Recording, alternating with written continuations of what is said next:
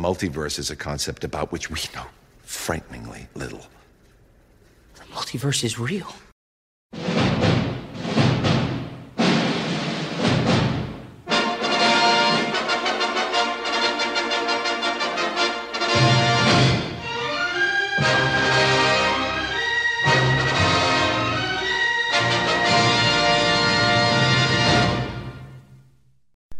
http://www.wikipedia.org defines time as a continued sequence of existence and events that occurs in an apparently irreversible succession from the past through the present and into the future.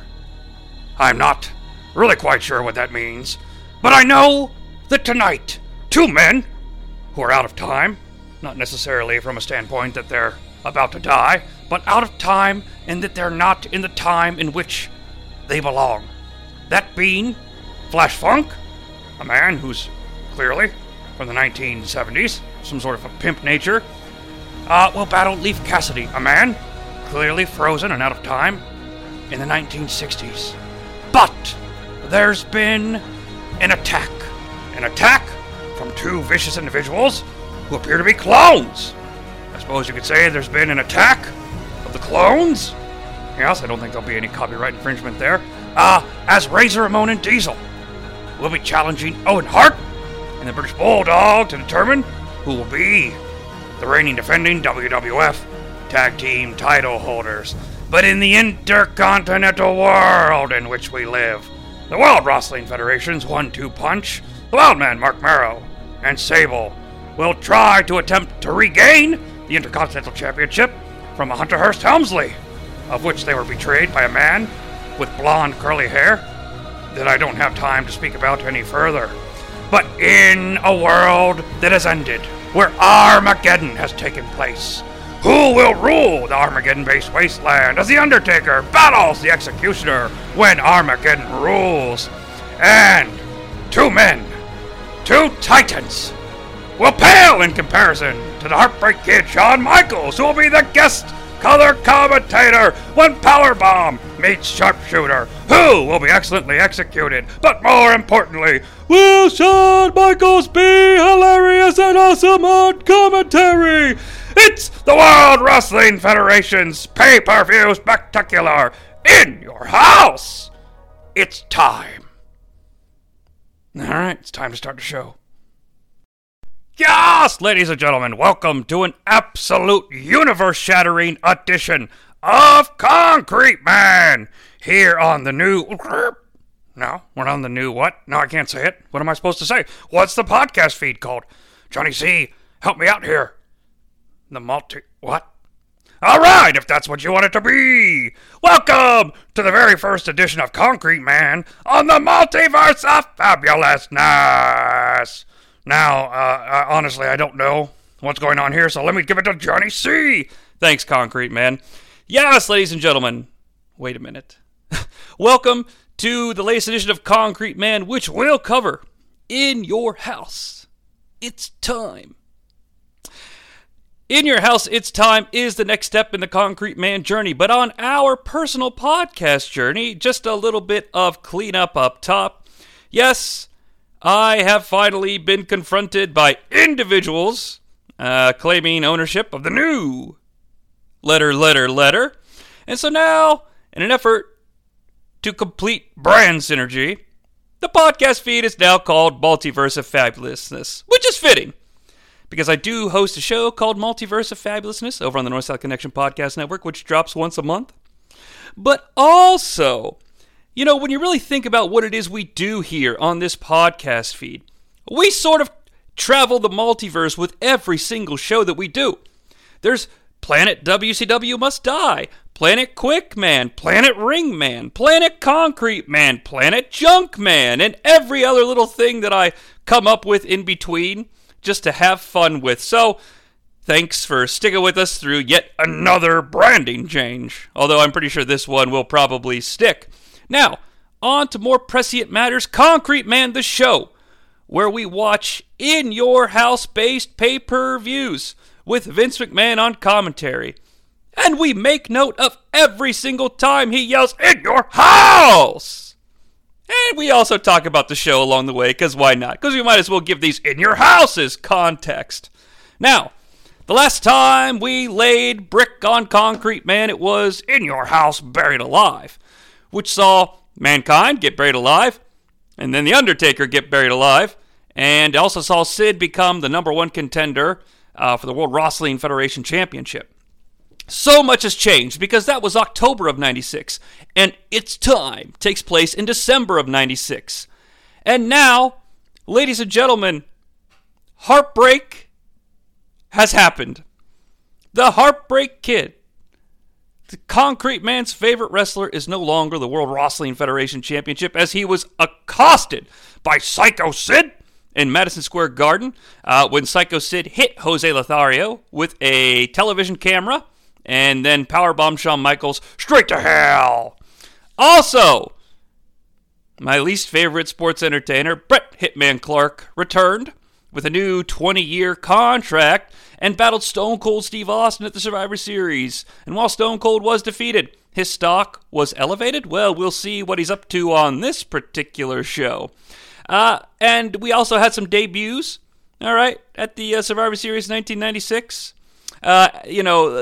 Flash Funk, not too important. Rocky Maivia, absolutely not important. Didn't matter at all. That guy was gone in a couple months. But most importantly, Doug Furnas and Phil LaFawn debuted at the Survivor Series. Doug Furnas, Philip LaFawn. Anywho, so there's a new crop of World Wrestling Federation superstars injected into the bloodstream of the World Wrestling Federation, courtesy of Dr. George. Well, actually, this was courtesy of Dr. Jim Ross, as he, of course, was the head of talent relations at the time. Time. You see what I did there? Time. And It's Time is one of the worst in-your-house subtitles of all time. I said it again. And if you don't want to take my word for it here on Concrete Man, check out the archives, where I did an episode of Ring Man ranking the in-your-house subtitles. That was a fun one. It's one of my favorite shows. I did that in March of 2022. Or no, 2023, because this is 2023. Where has the time gone? Well, Johnny, I think it's time to start talking about It's Time, the World Wrestling Federation extravaganza. All right, Concrete Man, very well. So, In Your House, It's Time took place on December 15th, 1996 in West Palm Beach, Florida, at the West Palm Beach Auditorium. We start, as usual, for over 50 years, the revolutionary force in sports-based entertainment. I should probably mention this. We do not get the warning program contains content of a graphic nature, which is weird, because recently, the episode of Superstars that takes place on the very same day dropped on Peacock, and I watched most of it. And not only did I see Farouk battle Freddie Joe Floyd in a match that I believe lasted 2 commercial breaks, it lasted at least 1. That show started with that warning, which is weird because it's a Sunday morning show. But there was a really sweet sort of work-shoot interview with Shawn Michaels, because he's going to be joining us tonight to do commentary for the main event, which sees 2 men that are not him battle for the World Wrestling Federation Championship. And I enjoyed it. I enjoyed that work-shoot interview where he talks shit about Bret Hart. Am I biased? Sure. But check it out. Anywho, we got our introduction video for It's Time. Unfortunately, it's not about the concept of what time is, which makes me oh so very sad. But it's a video about Bret the Hitman Hart wanting to be champion again, and again, and again, and again. He is the number one contender, having defeated Stone Cold at the Survivor Series, but Sid is the current champion, and he refuses to be excellently executed. I could give 2 shits less, so now it's time to say Milton Bradley Karate Fighters presents In Your House. It's time, and Vader is not even here. Welcome everyone to West Palm Beach, Florida! Welcome to the West Palm Beach Auditorium! And welcome to WWF In Your House! It's time! Couple of things here. Right from the get-go, there's an awful piercing hum penetrating throughout the arena, and it makes me sick, and the audio for this entire show in the auditorium is awful. But West Palm Beach, Florida. Vince McMahon, the concrete man himself, must not be too keen on the idea of being here because there's no "Welcome everyone to West Palm Beach, Florida, a city where suntans can be obtained, money can be spent for various forms of entertainment, and dreams can come true on West Palm Beach Boulevard. Welcome to In Your House, it's time!" It's just rather subdued. Not even "Ho, ho, ho" for the World Wrestling Federation. Welcome to bright sunny Florida. And Santa Claus is sure to be on his way in just a few weeks. For In Your House, it's time. Nothing like that at all. Nothing. And it breaks my heart. Vince McMahon, Jerry the King Lawler, and good old JR. Sort of not really a heel anymore, but still a heel during certain matches, are on commentary this evening. We also get introduced to the Spanish commentary team as well. Carlos Cabrera, Hugo Savinovich, and another guy whose name is escaping me, and I didn't write him down. Sorry about that. Didn't one of these guys go to jail for not paying child support? It doesn't matter. So, the only reason I bring the Spanish announce team, well, there are many reasons, but the only reason for this specific podcast is that there is a fan here in West Palm Beach behind the SATs with a sign that says, "Hey, Sonny, wanna wrestle?" Now, I'm wondering if he intentionally spelled these words wrong to make some sort of a point. It does recall WCW film Ready to Rumble, Sal Banditi, wanna wrestle? But I don't know. I don't have a lot of faith in Florida these days, so who knows. On commentary, Jim Ross predicts that Bret Hart will win the World Wrestling Federation Championship by defeating Psycho Sid with the Sharpshooter, which would make this the first time that Sid submits. I don't know why, but this reminds me of the triple header where JR is like, "I predict Owen Hart will be the Intercontinental Champion." Or Yokozuna. He's like, I predict Yokozuna will become the Intercontinental Champion. All right, here we go, ladies and gentlemen. Opening things up in your house. It's time. Here comes Leif Cassidy. Of course, it's kind of in the proper context because he says opening things up in your house. It's time. Here comes Leif Cassidy. But he doesn't say, "Here come two gentlemen." Here. Oh, no, sorry. All right. It's kicking in, folks. All right, here we go, ladies and gentlemen. Opening things up in your house. It's time. He doesn't say opening things up here at In Your House, It's Time.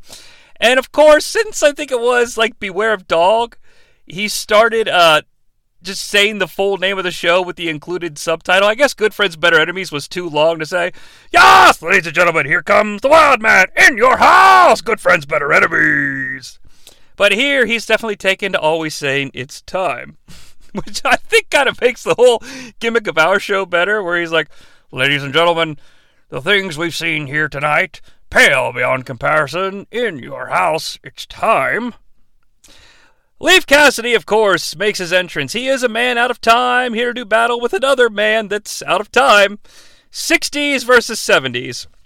Jim Ross calls this a crossroads match for Leif Cassidy, and Jim Ross knows that Leif is very nervous. All right, you ready for funky? Here comes a newcomer. Oh, Flash, you are so funky. The pyrotechnics ignite. Flash. Here comes Flash Funk with the Funkettes, Tracy and Nadine. Why do I remember that without writing a note down? My life. I know, that's right.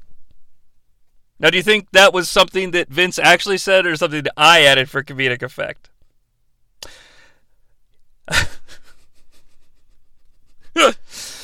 Anywho, we get no commentary during Flash Funk's entrance. Can you imagine why? Because Flash Funk does an extended dance in the aisle. A really long, fucking full-on choreographed dance. I thought, I'm just kidding. Anywhere else I'd be a 10. What does it take for her to see the man behind the tan? For I fucked it up. I told you it was kicking in. I'm just kidding, and so am I. Finally, Jim Ross, Vince is fucking losing his shit over by the fucking announce table. He is stand-up dancing, ladies and gentlemen, because Flash Funk goes to the table, and we see Vince is standing up and dancing. He's like, oh yeah, come on, JR, loosen up. As Vince is dancing, JR with one of my favorite lines of all time, because he says it's so dry. He's like, well, there's the leader of WWF right there. Oh, come on, JR, loosen up. JR promises that this match will be all about chances and high-risk offense. Flash Funk enters the ring to do some in-ring dancing now. How does Flash Funk dancer in those I know how he dances, but how does he wrestle in those hunter boots? Vince promises that Flash Funk flashes inside the ring as well as outside. Why is he not in jail? JR again brings up his conference with Leif Cassidy earlier, and Leif Cassidy promised he's going to take Flash Funk and he's going to try to ground the man. So great. Which means, folks, we're going to work the WWF style. The bell rings 6 minutes into the pay-per-view, for God's sakes. Okay? Now, I know there was an opening video. That's like a minute. The stand-up commentary shit's about a minute 30. Leif Cassidy's entrance is like 40 seconds. So that's 2 minutes and 50 seconds of Flash Funk dancing. Math.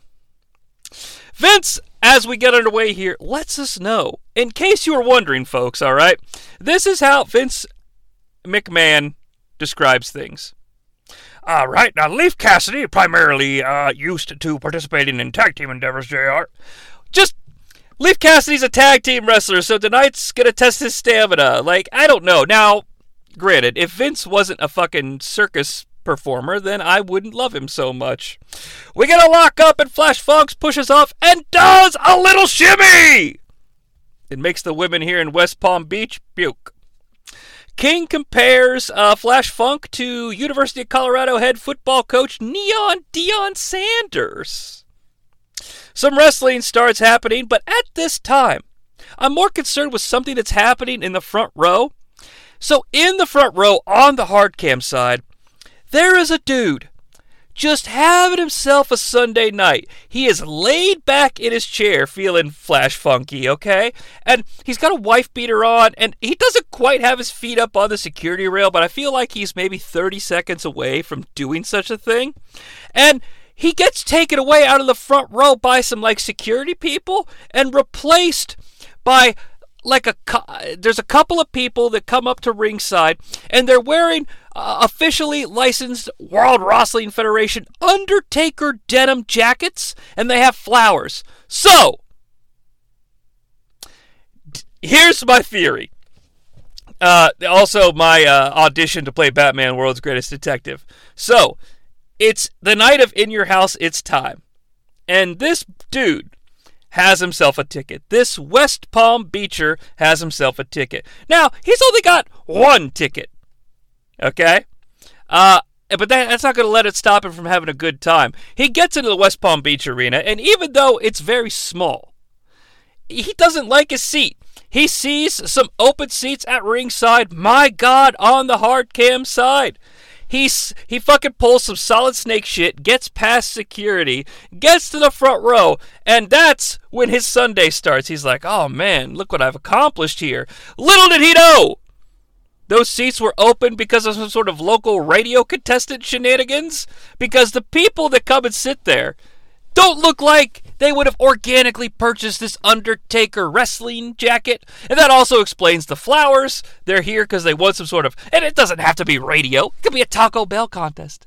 It could be they fucking donated $10 to the West Palm Beach Elementary School and won the raffle.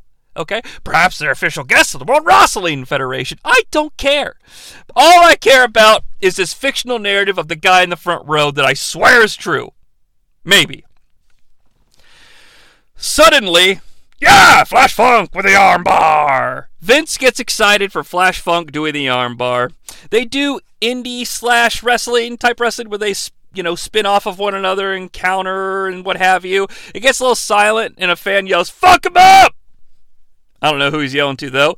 Nip up in the ring by the Leafster. And then a stunner head flip counter by the Funkster. Like, Leif Cassidy sort of looks like he's going to do the stunner, and Flash, like, flips forward and gives his own stunner counter thing. Backhand spring by Flash Funk. And then they do the acrobatic countering sequence that you'd see Owen Hart do. At one point during this counterfest, Vince goes, scissor hand! Flash Funk then settles this counterfest by locking in the armbar yet again. Vince hypes an upcoming match for this evening using a very unique fashion that I'm not familiar with. Yes, ladies and gentlemen, the Armageddon match rules.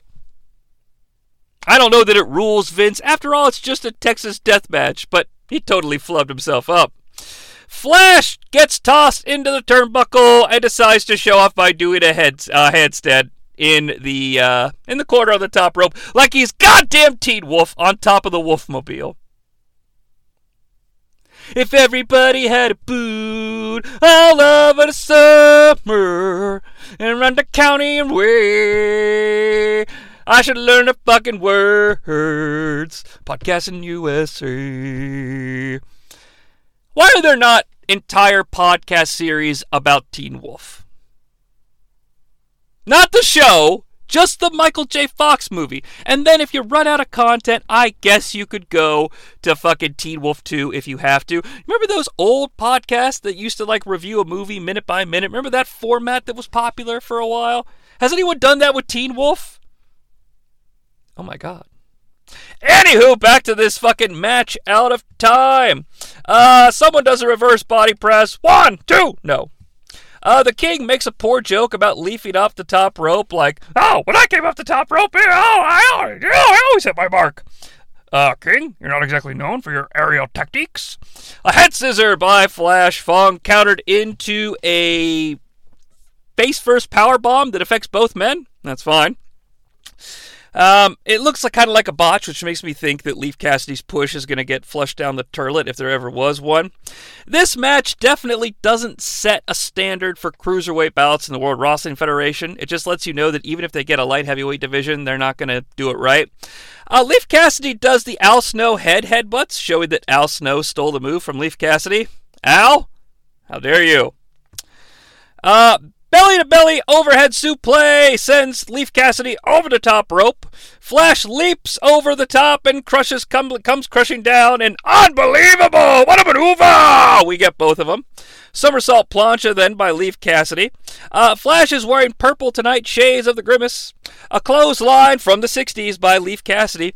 Vince McMahon mentions current events in the form of a Riddick Bowe versus Galata boxing match that I didn't dare look up.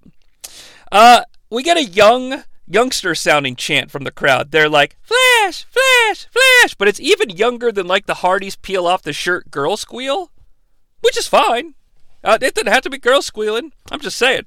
It was even lower pitched than that, which means, yes, tonight, here in West Palm Beach, a unique form of family entertainment. Bring the kids, call Grandma! Come to the West Palm Beach Auditorium. Fan-friendly, family-friendly, and always entertaining. In your house! It's time.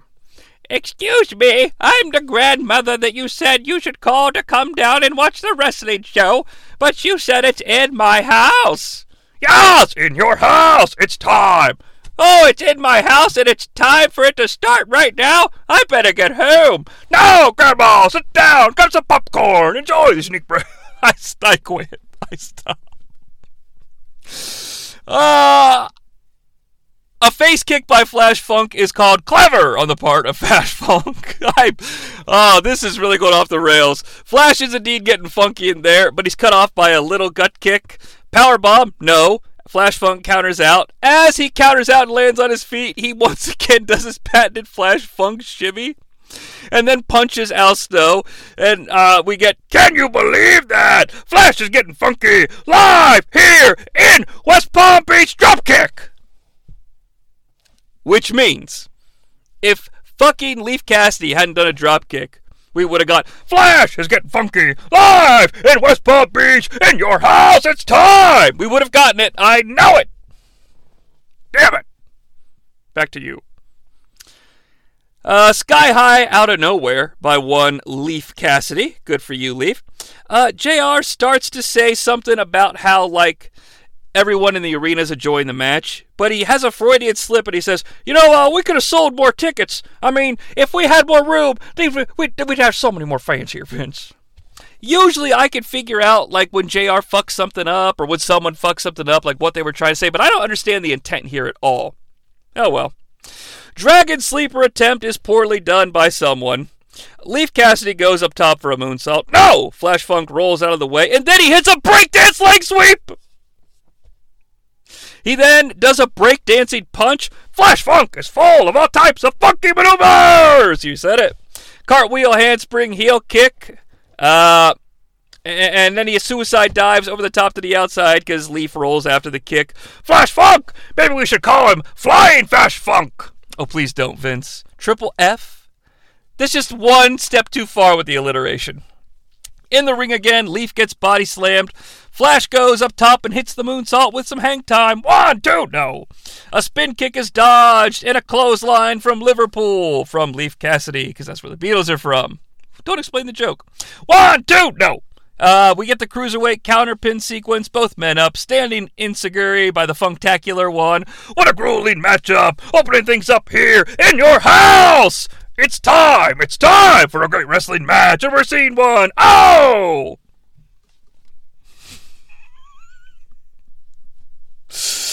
Do I even have to fucking explain this?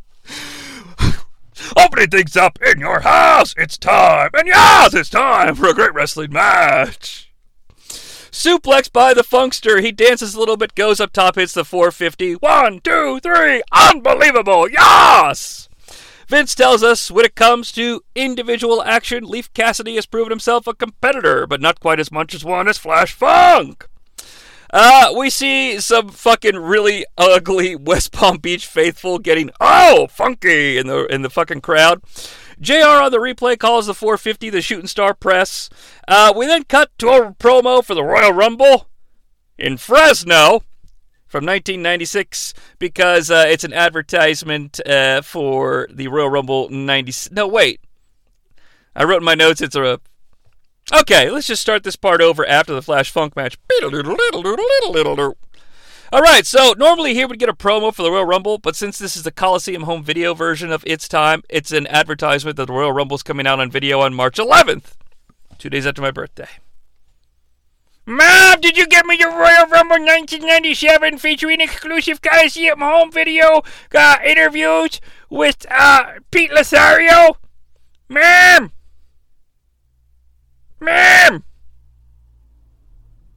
Mom, where's the Coliseum home video? It's my birthday! Alright, well, hopefully that youngster got himself his Coliseum home video and someone got his mother a well-deserved stiff drink. We're back in the arena and we hear a sound penetrate. Hong, bound and now, bam, bam. All right, here we go. It's a tag team championship action coming at ya.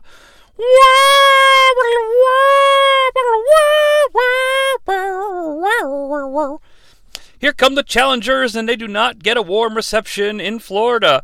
I cannot believe that these people in this arena are booing these two men. Why would they boo two outstanding athletes? It is indeed appropriate, folks, that this is match number 2. Because we are getting an attack of the clones. Razor Ramon and Big Daddy Cool Diesel are coming down to challenge for the tag team title holders. They enter the ring and they do their double pyro, like Diesel does his and then Razor does his. That's gotta be expensive. Standing by in the back is Kevin Kelly with Owen Hart and the British Bulldog and Clarence Mason still. Apparently, the tag team title holders have been off the same page lately, and it's all because of Stone Cold Steve Austin. So Kevin Kelly asked the Bulldog about this. I don't care, Kevin Kelly, about Stone Cold. I got my eyes on Razor Ramon and Diesel and Stone Cold. I'm out to get ya! I mean, those concepts don't really seem to agree with one another, but that's fine. Owen then berates Kevin Kelly for trying to cause friction amongst the tag team title holders. The interview is over, and here they come into the arena. So, Stone Cold Steve Austin has been giving the extended Hart family a bunch of shit lately. He's not the Hart Foundation hasn't formed. We're not even there yet. We're not at that point. But the seeds are being laid for. And apparently Bulldog and Austin were going to fight at WrestleMania 13. Can you imagine? I mean, I know the show's now called the feed's now called the Multiverse of Fabulousness, but that's a multiverse I don't even want to go to. I don't want to see that. And earlier today on Superstars, the British Bulldog tried to attack Stone Cold Steve Austin after Stone Cold Steve Austin defeated the Stalker, Barry Windham, and his mustache. But Razor Ramon and Diesel assaulted both Bulldog and Owen Hart in the aisle, and so earlier today they got that upper hand. How early do these Sunday morning shows start? For these guys to, not only wrestle, shower, clean up, get all the way back to Florida, get back in their gear. I mean, what are we doing here? What are we doing with the timeline? Vince lets us know that Owen Hart's mother-in-law is in attendance tonight, so we know there is at least one Owen Hart fan in the building. Owen Hart gets a little close to Big Daddy Cool, and fuck me sideways, Kane is huge here. Like, I know Kane, or Glenn Jacobs, Mr. Mayor himself, is a big fat guy now, but back here, he's like a big guy. His chest is like as wide as, I don't know, a car. It's kind of scary. The bell rings and the match gets underway. Big Daddy Cool and Owen Hart to start for their teams. Shades of Seasons beatings in your house. Diesel, of course, is still looking revenge for the Heartbreak Kid Shawn Michaels for Owen Hart giving him the enziguri after his battle with the Syracuse Thugs. And here's a question I pose to the world. Did the Heartbreak Kid Shawn Michaels ever interact with the Razor Ramon and Diesel clones? And I'm serious. I don't remember him doing that. But that's kind of a missed opportunity, right? I mean, there's something there. I'm not saying it's something good, but there's something to do there. It's a cat and mouse game early on, but JR lets us know the action will pick up. These guys, they aren't 45 to 50 years old. They aren't bald. They don't have artificial body parts. Well, nonetheless, Owen Hart and the British Bulldog defending the WWF Tag Team Championships in your house. It's time! Well, all right. Thank you, Vince. It's a big, nice no-sell of the WCW shame, but also one of the strangest uses of the phrase I've heard. Defending the WWF Tag Team Championship in your house. It's time! Although it could mean they're defending the championships right now in your house because it's on TV. It's time. It's right now. Maybe it does make sense.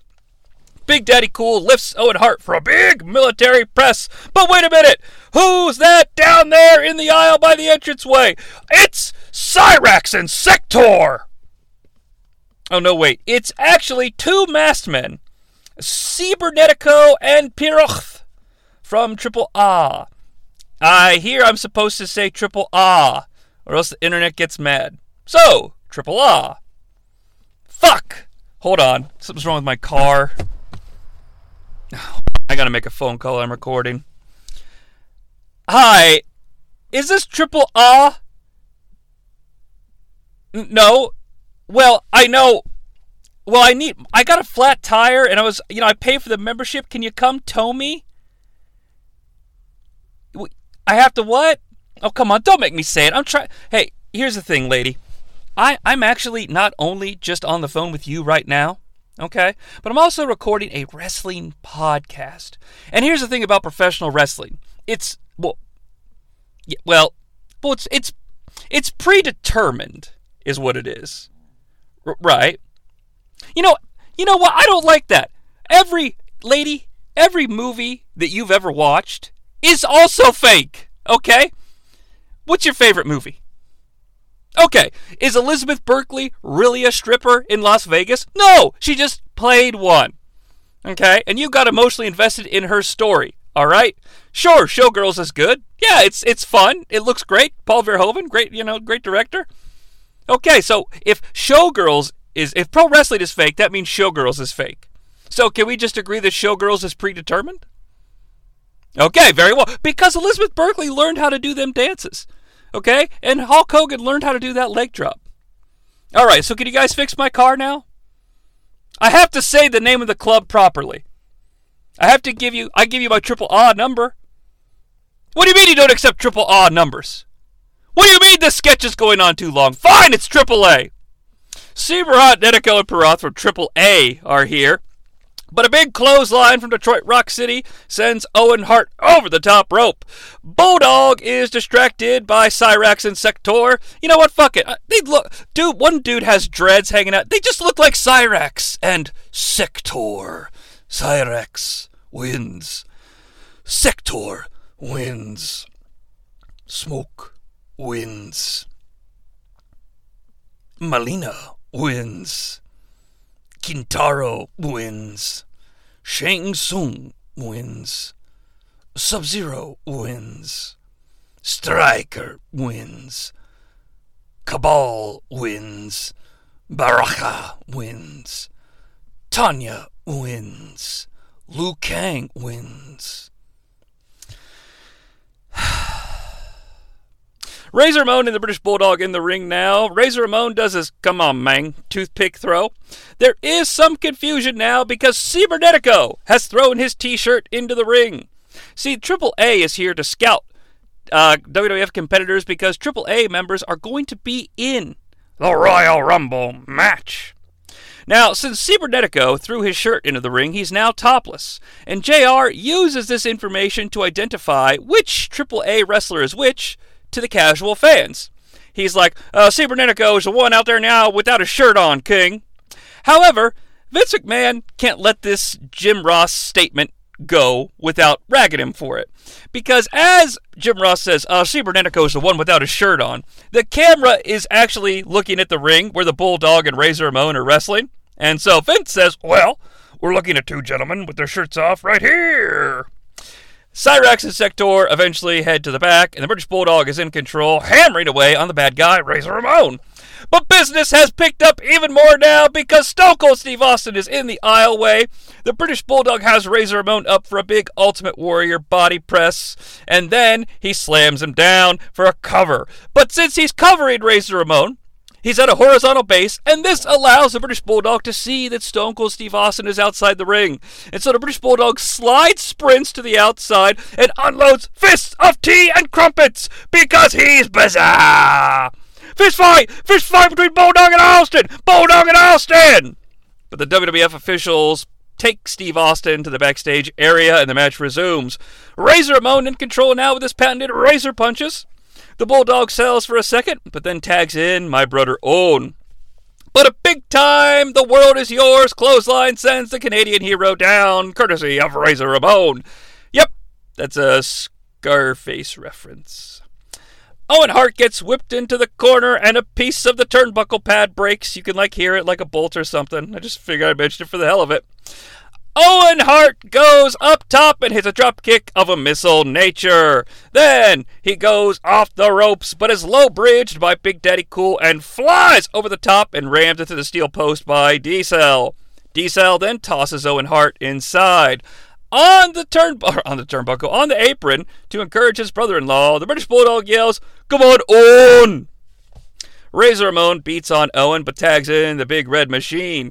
Jim Ross is all over the junk of the clones on commentary, and then Big Daddy Cool hits his patented sidewalk slam. The King gets on Jim Ross for shouting so much about Razor and Diesel, and JR's like, I'm just excited! I'm excited to be here! Razor Ramon does a Cobra Twist variant of the SOS, interesting, then locks in a reverse chin lock. The West Palm Beach faithful are cheering for the heels. Heels, of course, recently canceled by Stars, and that's a bummer. Diesel in now and hits a big boot, which makes Vince McMahon say, forget about it! Diesel goes for a big elbow, but misses. D-Cell then punches the British Bulldog, so Owen Hart can't make the tag. Razor's back in, but come on, ref! There's some blatant double-teaming by the clones. Diesel's the legal man again, charges to the corner with a fist in the air but he misses. Both men are down, and let me tell you, folks, the crowd are just at a fever pitch. Razor's tagged in. Bulldog is tagged in. Bulldog with a clothesline from Leeds, England. A clothesline from Manchester, England. Diesel is in now, and Bulldog does the double noggin knocker. Body slam to Razor Ramon, and then the British Bulldog hits a leg drop. 1, 2, no. British Bulldog goes for the big vertical suplex, but can't hold Razor Ramon. All four men are in the ring now, and it's Bonzo Gonzo. Vince, on commentary, admits that he's come to realize the fans don't care who wins here at all. Owen is whipped into Diesel. Diesel with a military press again. But British Bulldog drop kicks his own partner into the chest of Diesel. Owen and Diesel fly over the top. Bulldog and Razor are the legal men. Razor misses a charge in the corner. Bulldog lifts Razor Mode into the power slam position. No! Yells JR.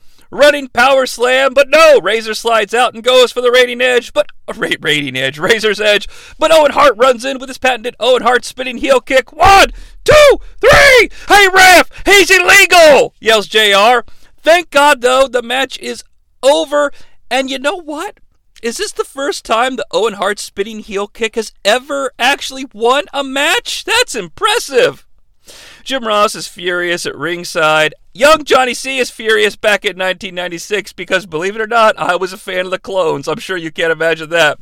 Stone Cold runs back out to the ring to no reaction from the fans. He attacks Davey Boy Smith by clipping him. Oh, he clipped him! He clipped him! Fans, he clipped him! Which, of course, the clip is the chop block is the most devastating move in 1992, 1993 WCW, I promise. The referees come out and get Stone Cold to the back yet again. The tag team title holders are looking worse for wear, but nonetheless, they're still the champions. Meanwhile, back in the WWF on AOL room, the Nation of Domination are talking to their fans. The Nation of Domination proper, that being Savio, Crush, and Farouk, have the other Nation of Domination members, like the lesser ones, typing away on the keyboards, answering questions, including one of the keyboard typing members of the Nation of Domination is their accountant, a very young-looking D'Lo Brown. JR then shames Vince by properly using the term "In Your House It's Time." He's like, well, fans, if you'd like to join our coverage here tonight of In Your House It's Time, well, you can do that in cyberspace on AOL. You understand that cyber stuff, JR? King Will, I'm not exactly computer literate. Well, you know what, JR? I think you're a speed bump on the information superhighway. Vince McMahon has strangely been silent throughout this entire WWF on AOL segment, and I'm wondering why. Well, we quickly learn why, because he is in the ring. And as I'm wondering why he's in the ring and typing out the note that he's in the ring, I pause the video and I remember exactly why he's in the ring. Because he's here to bring out Ahmed Johnson! Ahmed Johnson does emerge with his fucking fanny pack. Jim Ross proclaims the rafters are shaking. I mean, if they are, it's due to faulty construction. But that's fine. Of course, ladies and gentlemen, Ahmed Johnson is coming out here to talk about the gladiator of the modern age, Farouk. He does the Brock Lesnar jump up onto the apron thing and almost slips. It'd be pretty funny. So the interview begins, and Vince McMahon prepares Ahmed Johnson for the fact that he's about to make a blockbuster announcement on some January 19th at the Royal Rumble in San Antonio. It will be one-on-one Farouk versus Ahmed Johnson. Ahmed Johnson says some things on commentary about how Farouk has ruined his life. And now, ladies and gentlemen, it's time for a furniture alert. Who remembers furniture alerts? It's this gimmick I had when I first started doing Concrete Man that I threw by the wayside because I didn't think it was funny. But I'm bringing it back for this one-off gag. Because Ahmed Johnson indicates to Vince McMahon and a worldwide pay-per-view audience that he has, quote, because of the injuries from Farouk, lost his girlfriend, he's lost his car, and he's lost his house. Which, of course, is the furniture item here. Not to mention, he's lost a fucking kidney or whatever the fuck happened to it. But Ahmed is okay because he has the fans. Now, let's just pause for a second. Ahmed Johnson's a fucking intercontinental champion, okay? And I know that these guys and gals don't get, well, the paychecks are better now. And I know they're on the road all the time and they've made sacrifices. And if you make $200,000 a year in 1996, for example, but you spend your life on the road and you have to pay for all your, it's like, sure, it might look like on paper, hey, I've got a pretty healthy salary, but you pay for your own insurance, medical-wise, and you pay for your own, it looks good on paper is all I'm saying. However, Ahmed Johnson is out here as a character. This is the former Intercontinental Champion. Was he living paycheck to paycheck as the Intercontinental Champion? Was he not getting paid when he was out on medical leave? Or perhaps did his girlfriend, car, and house all think that this injury made him look pathetic and all left separately? Like his girlfriend's like, Ahmed, I'm done with you. I'll see you later. Why don't you fucking get a kidney and I'll call you?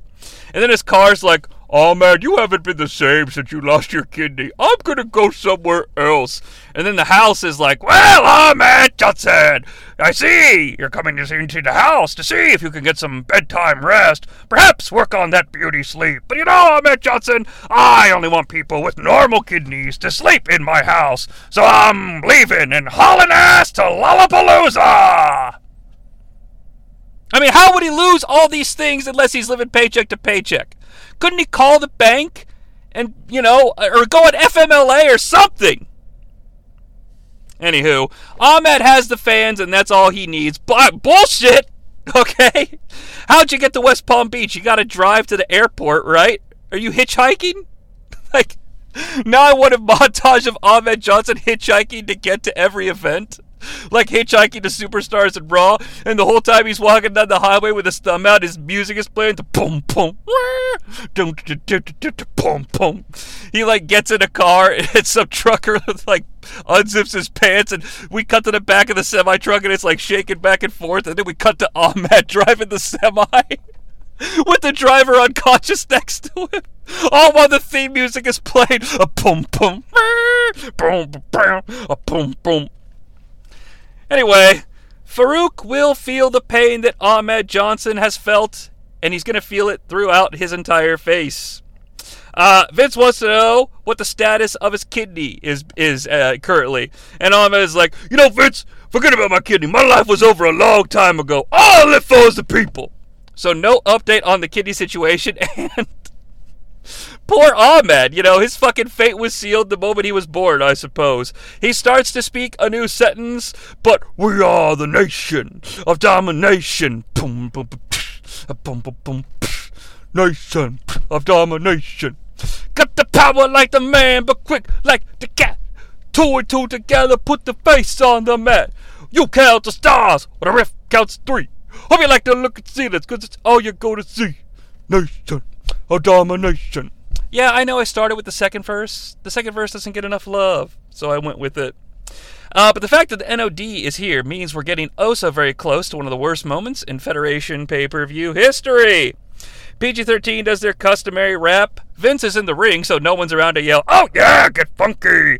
Farouk and the Nation are in the balcony, like Senator Palpatine at the end of Attack of the Clones.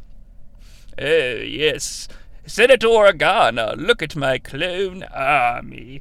Oh, it'll be fine. Don't worry about the clones, Senator Organa. They're just here to keep peace throughout the galaxy. Nothing bad will come of this.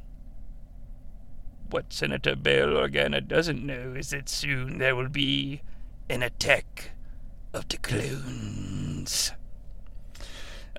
During, the Nation starts talking and Vince starts whispering to Ahmed Johnson. I would love to know what sort of stage direction he's given him. Vince is kind of like a dance mom. He doesn't believe that any of the competitors, athletes, or personnel can do anything without his input. Farouk lets us know that I'd come down there and kick your butt right now if this crowd didn't suck so bad. Ahmed Johnson talks about being the inspiration for his people. Farouk retorts, Ahmed Johnson is the reason his people are behind 50 years. His people, of course, being former Intercontinental Champions. Farouk then says he's going to form his own race of people. How do you even do such a thing? He then calls Ahmed Johnson an Uncle Tom. And then he says that in front of the largest crowd in the world at the Royal Rumble, he's going to show everyone in the world that when they say Promised Land, they say Farouk. 3 things. 1, not a bad line. I mean, it's not a great line, but it's not a bad line. Like, the verbiage, it needs to be reformatted a little bit to be really good, but I like the intent here of a Ron Simmons. 2, the largest crowd in front of the world at the Royal Rumble. Oh, Farouk, I beg to differ. 3, when people say Promised Land, they think about Sephiroth, okay? They don't think about Farouk. Maybe Aerith, but definitely Sephiroth. Perhaps to an even lesser extent, Rufus Shinra. You know, I love Sephiroth, but I'm not much of a Kenny Omega fan. How many wrestling fans out there don't know that the one-winged angel is a reference to Sephiroth? How many people out there don't even know what Sephiroth is? You know, he's got the V trigger from like Street Fighter 4, I think. Maybe Street Fighter 5. I don't really know. Didn't Kenny Omega come out as Sephiroth one time? All right. Here we go. If you're a wrestling nerd, but not a video game nerd, which is fine. I don't really care. You know, pop culture is for everyone. It doesn't matter. But has Kenny Omega ever come out with like a black jacket with silver embellishments on like the shoulder area? Maybe a giant, long, skinny sword. Sword not necessary, but with like a black wing on the back. If he has, he was cosplaying as Sephiroth. I know they came out as they being Kenny Omega and the Young Bucks, pronouns pal. They came out one time as Ken, Ryu, and Akuma from Street Fighter. So that was kind of fun. But has Kenny Omega ever dressed up as Sephiroth? Anyway, Farouk finishes with by any means necessary. And here it is. Ahmed Johnson retorts with the worst chant in wrestling history. If you were in the audience at the West Palm Beach Auditorium in West Palm Beach, Florida for In Your House, It's Time, and you chanted along with this chant, just end it. And when I say end it, I mean end your fandom of wrestling. What did you think I meant? Because Ahmed gets the crowd to chant, yeah, good, yeah, yeah, yeah, yeah, yeah, yeah, yeah, yeah, which of course translates to you're going down, and we end our promo scene.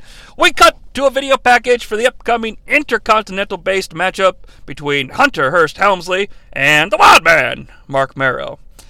This video is voiced over by Todd Pettengill, and it has some broke-ass Enya music. It's like, you know, the sadness, dis-moi. I don't know if that's Enya or not, and I don't really care, but the whatever song is played in the background is like the WCW equivalent of that song's sadness. The way that DDP's music is Nirvana, this is sad. Dis-moi. The Intercontinental title gives Hunter Hearst Helmsley what he can't buy: admission into the athletic aristocracy of the World Wrestling Federation. Who writes this shit? Vince in a voiceover is like, I can't stand individuals that think they're better than others. For Wildman Mark Merrow, the Intercontinental title is a cherished symbol of athletic achievement. They flash all the way back to WrestleMania 12, which just reminds me of how many times these guys have fucking fought. Hunter Hearst Helmsley used Kurt Hennig. It was a plan all along. He then discarded him when he was no longer needed. They retcon the Mr. Perfect shit, you know. Every time I should mention that someone says Mark Merrow throughout this entire pay-per-view, the closed captioning says Mark Merrill, like Merrill Lynch, not Merrill from Metal Gear Solid. I love the fucking way Solid Snake says Merrill when they're on the codec screen. Merrill. Anywho, during this video, Todd Pettengill calls Hunter Hearst Helmsley Triple H multiple times. We see Mr. Perfect hit Merrill with the chair, and Vince goes, No! When Triple H wins the title. Hunter Hearst Helmsley quickly dismissed his less than perfect servant. Ooh, getting some shots in there. Kurt, tonight, it's time to find out which superstar will carry the title into the new year. Well, Toddster, it's time. See what I did there? To answer the question, because here comes the WWF's 1-2 punch. Yes! The Wild Man, Mark Merrow, and of course, as always, joined by Sable. Merrill, that's right, I said Merrill, has a Flair-esque black and silver robe on tonight. It's pretty cute. Mark Merrill and Sable enter the ring and summon their pyro. I always thought Merrill's pyro was pretty cool. I don't know. Vince mentions that they are aware that there are some satellite transmission problems.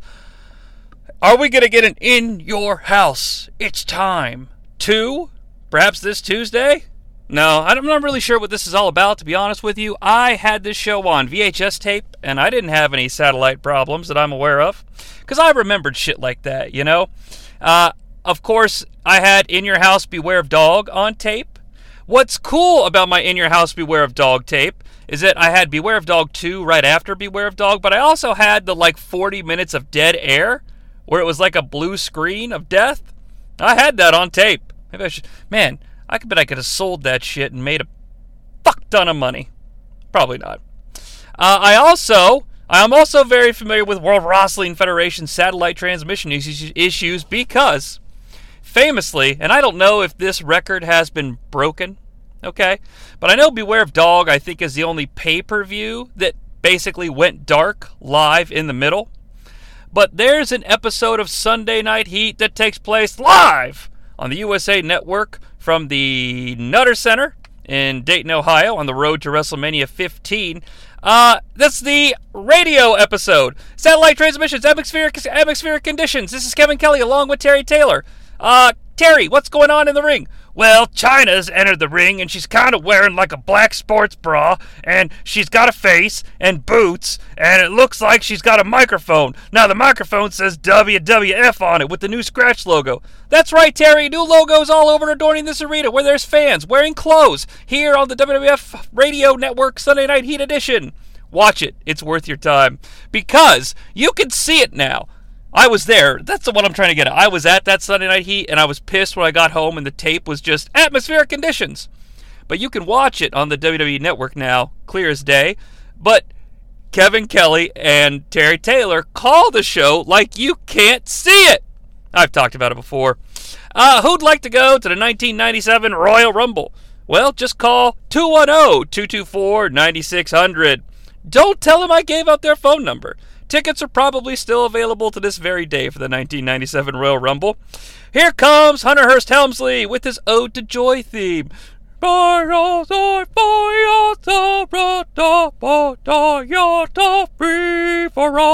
they say free for all in the song. Fitting, because apparently Hunter Hearst Helmsley made some unwanted advances towards Marlena on the free for all. Look at this, Hunter Hearst Helmsley. What a pompous entrance. Aren't you guys neighbors there in Greenwich, Vince? The King invites us to watch Monday Night Raw tomorrow so we can watch him battle Sable. Vince chuckles, but then remembers children and sponsors are listening. Yes, we're talking about Karate Fighter Championships. That's all we're talking about, just to verify things. The bell rings and the Intercontinental Championship match has begun. We get a lockup. Here we go. Two tremendous athletes locking it up here for Intercontinental Championship tonight in your house. It's time! They do some counter mat stuff. Vince admits that these two athletes know each other very well, a.k.a. they're basically the entire upper mid-card. Triple H gets tossed into the ropes, and the Wild Man, Mark Marrow, uses the jumping knee. You can't do that to Triple H, man. That's like leg-dropping Hogan. Shoulder block by Hunter Hearst Helmsley. Marrow falls, and Hunter Hearst Helmsley trips over Marrow's legs and falls onto Mark Marrow. It's quite humorous. The Wild Man is up. Triple H bounces off the ropes. The two athletes fuck up a hip toss that would have seen Hunter Hearst Helmsley fly over the top rope. So they redo the spot in the opposite direction, and they're too far away from the ropes. So Wildman Mark Marrow clotheslines Triple H over the top to make up for that distance. Just some real sloppy shit. Wildman goes for a dive, but Triple H escapes, so he hits a jumping Axie Boomba off of the apron, tosses Hunter inside, but Hunter hits a little gut kick. And now he's working over the Wildman Mark Marrow in the corner, throwing some 1-2 punches. But the Wildman Mark Marrow fights back only to eat the top turnbuckle, because Triple H makes him drop onto it when Wildman Mark Marrow is doing the 10 corner punches. A pedigree's coming up, but oh no! He is trying to deliver the maneuver too close to the ropes, which means he's backdropped by the Wildman Mark Marrow over the top rope. Marrow pursues, but Triple H uses Sable as a human shield. Then tosses Sable into Marrow to take control of the match, throws Marrow into the solid steel steps. Jim Ross tries to make a joke that Triple H was court-martialed at his boarding school. Oh wait, I mean military school. It wasn't funny, JR, anyway. Triple H grabs a chair. Now, referee Earl Hebner yanks the chair away from Triple H. I hate that. You can't just eliminate someone's win condition. It's not right. Referees are to count. Nothing else. Like, seriously, like, imagine if during, I don't know, some important football game, the fucking Philadelphia Eagles lined up for a field goal, lined up against the Los Angeles Rams. See, I'm just picking random teams. I have no bias here. And right before the Philadelphia Eagles kicker, Tony Danza, goes to kick the field goal, the referee blows the whistle. Oh, wait, no, it's not Tony Danza. It's Mark Wahlberg, isn't it? And Mark Wahlberg's all like, bro, I'm trying to kick 3 points for the Philadelphia Eagles, bro. And the referee's like, I've decided field goals are not legal in this contest. Well, that's a win condition. You can't just do that. That's what this referee's doing. Vince lets us know that we're still experiencing transmission difficulties, but we're back in the ring, and a backbreaker is excellently executed by the Hunter Man. Tilt-a-whirl backbreaker now delivered by Triple H. Shades of WrestleFest Crush. 1, 2, no. Cobra Twist locked in now. Jim Ross brings up some unique rumors that Triple H and Kathy Lee Gifford are fucking on the side. Jerry the King Lawler accidentally calls Sable Marlena. Well, maybe it's you, King, who has Marlena on the mind, or perhaps thinking of Kathy Lee Gifford. I just never thought I'd hear Vince say Kathy Lee Gifford, so I wrote it down. Triple H uses the ropes to cheat. Earl Hebner kicks his arm and pushes him over. Now, what the fuck, guys? So let's say that awful referee for the Philadelphia Eagles game decides in the fourth quarter, you know what, field goals are now legal. And Mark Wahlberg's like, all right, bro, I'm going to kick the game-winning field goal for the Philadelphia Eagles. And they snap the ball is held, Wahlberg starts to run, and the referee just clips Mark Wahlberg from behind. That's what this referee is doing! Triple H goes up top, but he eats a Mark Marrow foot. Mark Marrow hits a babyface comeback, a flying clothesline from the jungle, high knee lift, head scissors, 1, 2, no. He sets up Hunter Hearst Helmsley for a top rope Rana. Wow. Afterwards, Mark Marrow does the bat dance taunt, where he waves his hands over his eyes. It looks like Adam West doing the fucking bat dance. He's calling for the wild thing, and I swear to God, Vince yells, all right, here we go, it's time! Now imagine this, okay? Imagine this match took place at a different pay-per-view, and Marrow does the same thing, climbs to the top rope, and Vince McMahon yells the name of that pay-per-view. All right, here we go. Good friends, better enemies. All right, here we go. Beware of dog. You get the picture. I'm going to keep going. All right, here we go. Buried alive. All right, here we go. Mind games. All right, here we go. International incident. Triple H shoves Earl Hebner into the ropes, which makes Mark Marrow hit his own cock on the top turnbuckle. Fair. Double down now, shades of Kentucky Fried Chicken. Triple H lifts up an arm to make the cover. 1, 2, no. Unbelievable. Wildman Mark Marrow and Hunter Hearst Helmsley giving it their all, just as we've seen every other WWF superstar do here tonight in your house. It's time. Pedigree coming up. No. Marrow counters and slingshots Triple H into the turnbuckle, but oh no, he overshoots it and perfect hit the post. Another KFC double down. Marrow covers. 1, 2, no. Marrow goes up top. Triple H stands up. Nice looking Marrow salt. 1, 2, no. The crowd actually bid on that one. They haven't been very engaged. The Wild Man, Mark Marrow, throws another big clothesline from the jungle, but Triple H ducks, and oh no, this clothesline from the jungle hits referee Earl Hebner. Well, he had it coming. But the referee is down. A neck breaker by Triple H. Triple H then goes outside to get the Intercontinental Championship. Gunther grabs it and says, it's mine now, bitch! And runs away. Wait, no. He actually goes in the ring and nails Marrow with it. But no, Marrow ducks. Marrow fights back and hits a big right hand. And then Triple H turns around and Marrow does the Austin Lip Killer flip pin. 1, 2, 3, 4, 5, 6, 7. The referee is up. 8, 9, no. Triple H gets tossed into the corner and flips like Flair. Wildman Mark Marrow does a somersault plancha and fucks up his knee on the landing, ladies and gentlemen. Well, there goes 1997, Mark. Goldust is here. He has the Intercontinental title. He swings and misses Triple H, but hits Marrow in a very pathetic way, I might add. Now he hits Hunter and leaves. The referee's counting. Mero is up at 9, slides into the ring, and guess what? Mark Mero pulls the old Lex Luger and wins via countout. Post-match, Mero tosses Hunter inside and again signals for the Wild Thing. He's upset! Mark Mero does the Wild Thing. Crazy to think that Rena Mero has been married, or Rena Lesnar, I guess, has been married to 2 different men that can shooting star press into bed. But can they land so their erect penis lands perfectly in the properly lubricated vagina of Arena, whatever her last name was at the time? Actually, I would pay to see that. And I don't, it's cool. Very comfortable with myself. I got to see Brock hanging, Mero hanging. It would be worth it. The athleticism involved, this precision. If a human can do that, share it with the world. Get paid for it. People have made money for being so less talented on this planet, okay? Just do it.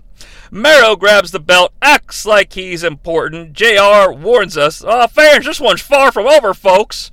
Can it please just be over? Can these 2 guys never wrestle again? Triple H continues to lay in the ring like a slug. It's his only defense. Vince becomes increasingly angry, and at multiple times mentions that the Fink, Howard Finkel, should at any moment announce to the capacity crowd that Hunter Hearst Helmsley is still indeed the Intercontinental Champion. Then the world falls apart as the Fink finally starts to make the announcement. His microphone is turned off, so the house misses most of it. We're in the middle of an In Your House It's Time replay of the Wild Thing, and Goldust appears and attacks Triple H in the aisle while we're still in the replay. Poor Vince. He gonna lose it. Goldust attacked Helmsley again. He knocked him down. He's stomping him. JR's intensity is unwarranted because Goldust stomps Triple H once and then just casually leaves. My God, the anger and the passion of this man. Let's go in the back to Doc Hendricks, who's with the reigning defending World Wrestling Federation champion. Before we do, though, we cut to some footage of the outside of the arena where a concrete slope leads to a beautiful water fountain. Foreshadowing, perhaps? Sid, in the back with Doc Hendricks, shades of the WCW Uncensored 2000 pay-per-view, as Sid is wearing a tiny white backwards baseball cap with most of his mulleted perm visible. He opens Uncensored 2000 the exact same way, talking to a Hulk Hogan. Watch it! I promise. Doc Hendricks wants to look at some footage that happened earlier today on Sunday Morning Superstars, where in this footage, Sid was outside of the arena being interviewed near the slope and water fixture we were just looking at, and the Heartbreak Kid Shawn Michaels leaped out of a blue laundry cart to surprise the Sidster, and fisticuffs broke out. Bret Hart arrives when the officials try to break up this fight, and for a moment, both the Hitman and Sid are united in their quest to beat on Shawn Michaels. If you're wondering, in the closed captioning, Bret Hart is listed with 2 T's, according to the closed caption, so Bret's. Once the Heartbreak Kid is taken care of and pushed away by the officials, Sid attacks Bret the Hitman Hart from behind. The footage is now over, and Sid explains his actions. Just like that, Doc! See if you haven't learned by now. Don't turn your back on me, because I will do something horrible will happen. So don't put your nose in my business!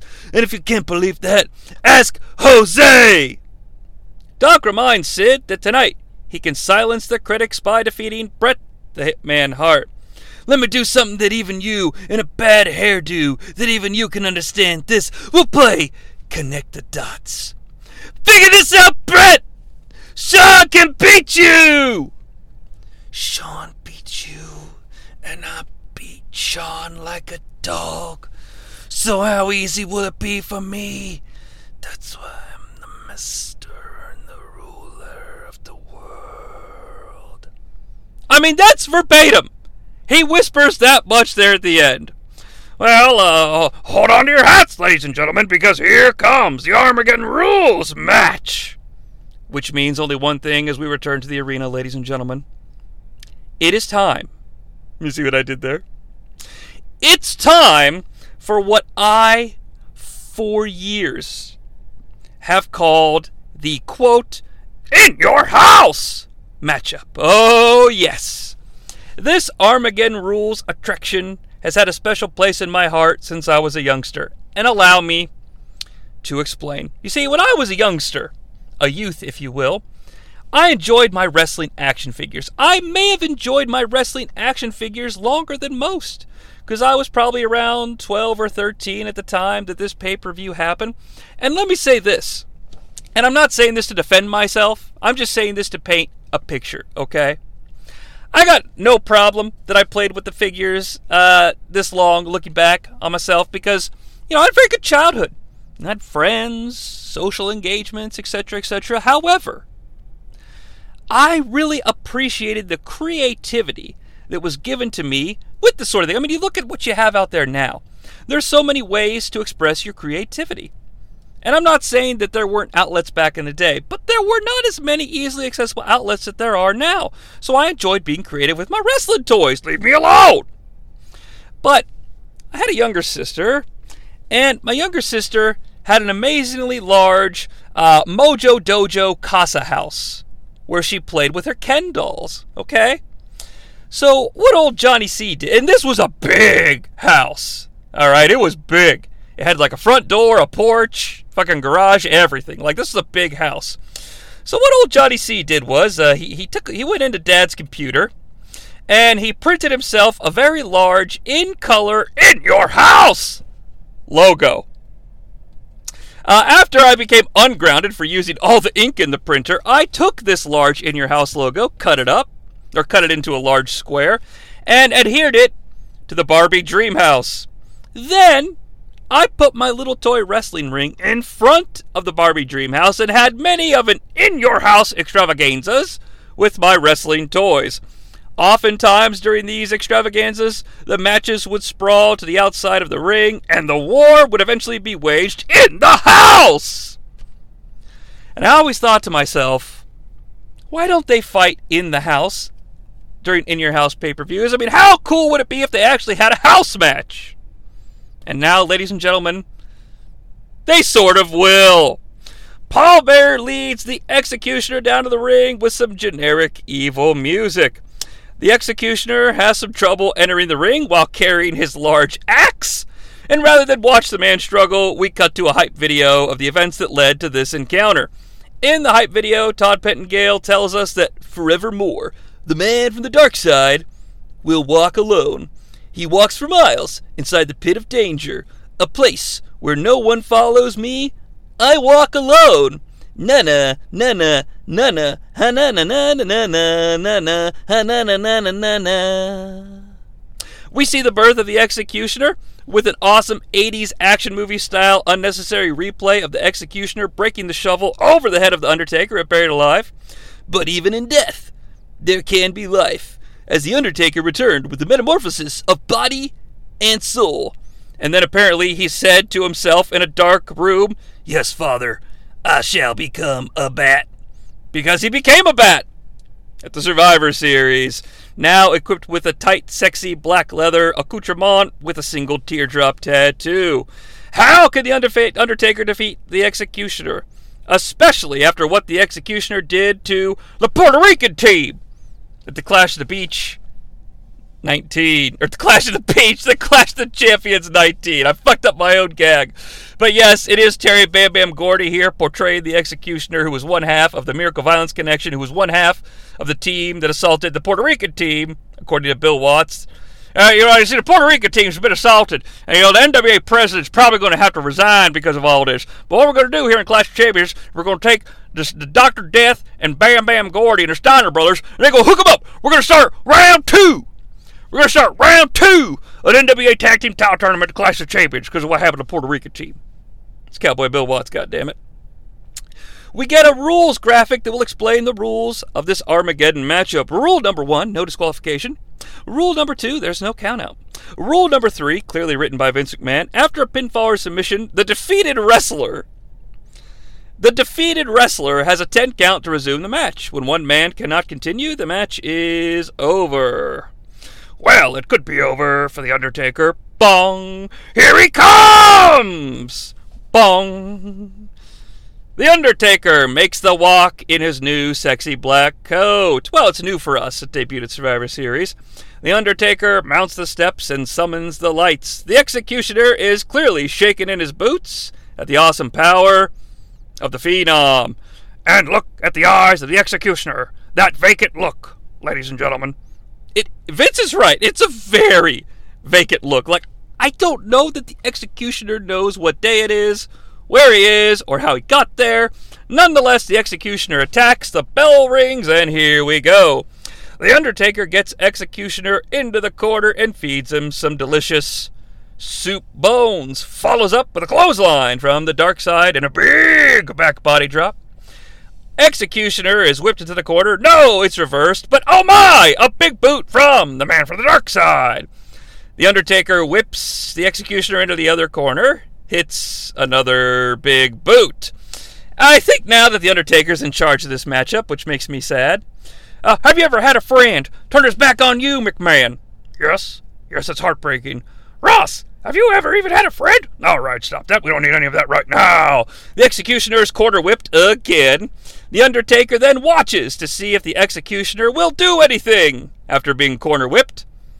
The Executioner does nothing, so the Undertaker pursues. He whips the Executioner into the opposite turnbuckle again, and my God, the Executioner does a flare flip and traps himself inside the unrelenting and cruel Tree of Woe.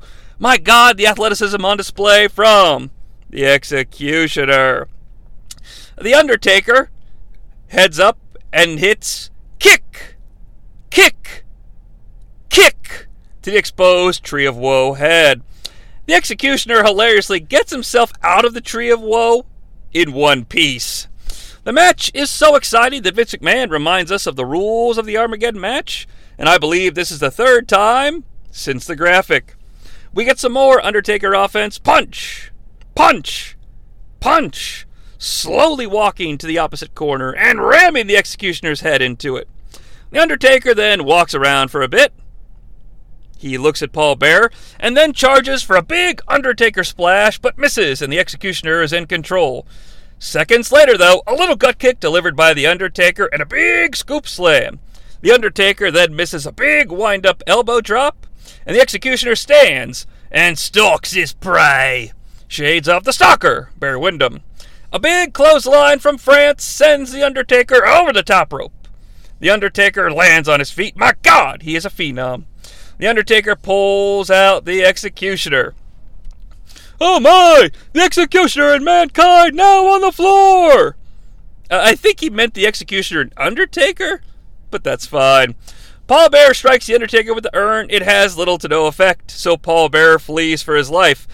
The Executioner attacks and softly rams the Undertaker's head into the Spanish announce table. And the Undertaker would like to get his hands on Paul Bearer. Nothing doing. Not yet. It may happen tonight. It's time! It's time for the Undertaker to get even with Paul Bearer! Poetry, ladies and gentlemen. Longfellow couldn't have said it better. We get a rest in peace chant, which allows the Undertaker to hit a short clothesline, getting back in control. The Executioner is down, so the Undertaker lifts the protective mats at ringside, shades of WrestleMania 3. The Undertaker lifts the Executioner into the tombstone position. This is gonna hurt! Here we go on the concrete! Suddenly, in the background, Mankind is scurrying towards the action. He's inches away from the two men. Suddenly, Mankind trips over the raised blue protective mats and splats. I repeat, splats on the cold, hard concrete like a complete buffoon. I say that lovingly. I got nothing but love for Mankind, but this is not his greatest moment. Mankind rolls over onto his back, touches the leg of the Undertaker, which is enough to make the dead man softly place the Executioner down, as much in relief as it is imperative to the match narrative. Hey, that rhymed! But what I mean to say is, Executioner's fucking heavy and he's not helping, so I'm sure Undertaker was glad to put him down. Mankind unleashes with "Wasai! Wasai! Wasai!" punches. In the ring now, and the villains double team The Undertaker by hitting a big double clothesline from parts unknown. But no! The Undertaker sits up, and once again, soup bones are on the menu. Mankind is punched to the outside. The Executioner throws himself outside of the middle ropes as well. Repeat, the Executioner throws himself to the outside. And it's not as if he crawled out through the middle ropes, because when he gets on the ring, or when he gets on the floor, he's selling like, "Oh, I just got thrown out of the ropes." Soup bones once again served as we travel up the aisle, heading towards the house. The Executioner takes a walk. Undertaker pursues. Mankind attacks from behind. But the Undertaker grabs Mankind by the hair, sprints towards the in-your-house and tosses Mankind through the window! My God. "They're tearing down the house!" yells Jim Ross. There's silence on commentary, but then suddenly, "What? Where are they?" Because the two combatants are now brawling behind the house-based set. And my God, Mankind is tossed through the front door from the inside of the house. Oh no, they didn't even bother knocking! The Executioner attacks, and we can see the Undertaker and the Executioner fighting through the remnants of the in-your-house window. The Executioner now takes a break leading against the house, but the Undertaker charges, and the house begins to collapse. "They're tearing down the house!" You already said that, though, Jim. "No, the whole house? Be careful!" I definitely think Vince is more concerned for the house than the athletes, but that's fine. The house doesn't collapse, though, and I wonder if they wanted it to. Like if this was, a spot plan, but the house just teeters and doesn't fall, unfortunately. The Executioner is being brought back towards the ring, but Mankind attacks. The Undertaker's rammed into the steps, and now we're back in the ring. I will say this. After the unlawful entry into the in-your-house, the crowd is a little bit more awake, so it worked. Regardless of, the house-based jokes that I made, it worked. The Undertaker fights back. The Executioner, though, scratches the eyes. And wait a minute, what's this? What's this? It appears we have a number of individuals inside the ring. According to Vince, there are indeed a number of individuals inside the ring. They're all wearing blue shirts that say, "Security." And they're surrounding Mankind. "Wait, that's mace! I can smell it! My God, it's irritating my eyes," says JR, very convincingly. And they haven't even sprayed the mace yet! The security force gets Mankind in the corner, and now they finally spray mace, while the Undertaker and Executioner flee to the backstage area. "Undertaker and Executioner heading to what's left of our house!" The Undertaker and Executioner disappear through the front door. Now we're in the causeway of the arena, and we see some fans are excited to notice that the wars of sports-based entertainment are now occurring before their very eyes. The Undertaker and Executioner head up a set of very well-lit steps. The Executioner, upon getting to the top of the steps, casually strolls to the outside of the arena. Undertaker pursues. Now a sea of fans follow these two men. I'm concerned, though, as they pass through the entry doors. Will they be allowed to gain re-entry? Suddenly, one kidster seems to have this very thought as he rushes towards the doors to exit and watch the war of sports-based entertainment on the outside, but he pivots backwards, perhaps wondering what his legal guardian would do if the youngster is unable to find a way back inside to "In your house? It's time." Will there be a grounding, perhaps? Maybe a stern whooping, or perhaps Dad will say, "Youngster, no more Sega." Meanwhile, in the ring, Mankind is now in a straitjacket, shades of Michael Scott. So are arena security forces around the country fully stocked with these apparati? I'd just like to know. Mankind squeals and decides to run around the ring. Gorilla Monsoon, no longer interim but full-time World Wrestling Federation president, is here to observe. Suddenly, and I mean suddenly, shades of the Three Stooges, we see the Executioner rolling down the earlier mentioned slope of concrete and landing face first in the fountain. Oh, going down into the water! That's outside! Fans continue to observe the battle of this water-based embankment on the outside, and the Undertaker slugs away on the now moistened Executioner. They're in the fountain! They're in the moat!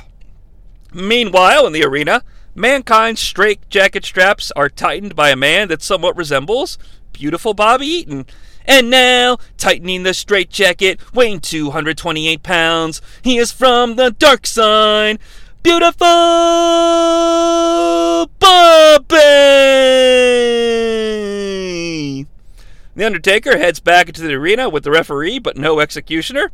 They all walk through the front door. The Undertaker strikes the jacketed Mankind, and he's now choking him with his foot in the aisle. It's Armageddon rules, we're reminded. The Executioner is here. He's lightly jogging, so good for him. Both men in the ring. Mankind and Paul Bearer appear to be gone. The Undertaker unleashes kick, and a big clothesline from Death Valley. Undertaker calls for the tombstone. He sets up the tombstone. A large amount of water comically drips out of the boots of the Executioner as he's now suspended upside down. Tombstone is hit. 1, 2, 3. Now it's time for the 10 count. Ladies and gentlemen, the Executioner does not answer the 10 count. So, the gimmick, not really necessary. I mean, it's not like they had multiple falls and there were multiple 10 counts. Whatever. I don't care. It's history, says Vince McMahon. I'm wondering if he's referring to the match or the Executioner, as this sadly is, I believe, the last appearance of the Executioner. The Undertaker is victorious, winning the Armageddon Rules in Your House match. The Executioner has been executed. Maybe not excellently executed, but effectively and physically executed with a tombstone pile driver. Wow, JR with some poetry of his own. The Undertaker heads towards the back as Paul Bearer peeks through the remnants of the house door. However, standing by right now is Doc Hendricks with the Hitman, Bret Hart, as we say goodbye to the Armageddon Rules in Your House match. Pity we couldn't see more house-based action, or maybe even torn down the house together to get a new set, but alas, I'll take what I can get. The match, by the way, was awful, but I do feel I give it the strongest of recommendations, as you gotta see it for yourself. Between Mankind slipping, the house-based violence, the Executioner rolling down the slope of concrete barely, like we barely see it, like, and the dripping water, and beautiful Bobby, and just the Executioner being completely out on his feet before the bell even rings. You gotta see this one for yourself, folks. It is truly Armageddon. We're in the back with Bret and Doc now, and Vince is like, Doc, can you hear us? I sure can, Vinnie Mac. Things are getting crazy in West Palm Beach, but Bret Hart, now it's time. Hey, Doc. No one said you could do that, using the pay-per-view subtitle. The interview continues as Doc calls out Bret Hart for losing his cool early on Sunday Morning Superstars. We get another replay of the footage? Were we supposed to get the earlier replay? Bret thinks that Shawn Michaels may have been trying to injure Sid. That way Bret wouldn't be able to wrestle him tonight. Bret is now going to only worry about himself. But then he says, all I think about is Shawn Michaels, but he doesn't matter anymore. Chunka. Oh, Shawn! Oh, Bret, I think the Heartbreak Kid music disagrees with you, as the Heartbreak Kid's music does indeed cut off Bret the Hitman Hart. And Doc's like, well, we better get out of ringside because here comes Shawn Michaels. But Bret keeps yelling. He's furious. He's all like, oh, I'm so mad about Shawn Michaels. It's pretty funny. And why I think it's funny is that I don't think Bret Hart the character is angry, but I think Bret Hart the person is angry. He does yell, it's my time! It's my time! No, Bret, it's just time? Like, generally, like, it's time! That's how it's done. In the arena now, here comes the Heartbreak Kid, doing his best Sting impression. Well, kind of. Shawn's dressed in all black, wearing sunglasses indoors. Doc warns Vince and company to be careful out there. Vince ignores this completely and launches a verbal blowjob to the Heartbreak Kid. There he is, ladies and gentlemen, former WWF champion in his own right. Yeah! For over 8 months, this man electrified capacity crowds all over the world like no one has ever worn the World Wrestling Federation title. He is charismatic, he is flamboyant, and indeed does not want to be a role model. No doubt about that, but some people think his honesty is to be applauded. JR advises the King to mind his manners as the Heartbreak Kid takes a seat at the announce table. The Heartbreak Kid immediately lets us know what's up by putting on the headset and saying, "Yowza, yowza, yowza!" All right. Vince warns Heartbreak that it's loud out here at ringside, and it may get even louder as the Hitman makes his entrance, but Heartbreak reminds us that it's louder during his own entrance, and Vince McMahon agrees. It is time for the Hitman to once again... No, I'm sorry, I fucked that up. It's a question, not a statement. Is it indeed time for the Hitman to once again be the World Wrestling Federation champion? Brett's music hits. All right, here he comes. It should be noted that the in-your-house set, the area with the window, has now completely collapsed, despite the best earlier efforts of the Executioner and the Undertaker. How the fuck did that happen, huh? Brett gets his entranceway pyro. He enters the ring and poses, as he always does. He takes a little bit extra time looking towards Shawn Michaels' area of the ring, and Shawn's all like, "Oh yeah, hail Brett, hail the Hitman, yeah. Brett yells at Shawn, "Alright, that's great. Tell your story, walking punk. You know, I do my best to be obnoxious, but even I can't hang with the Hitman anymore, Jack." Oh, Shawn, you pill-popping, lovable scamp, you!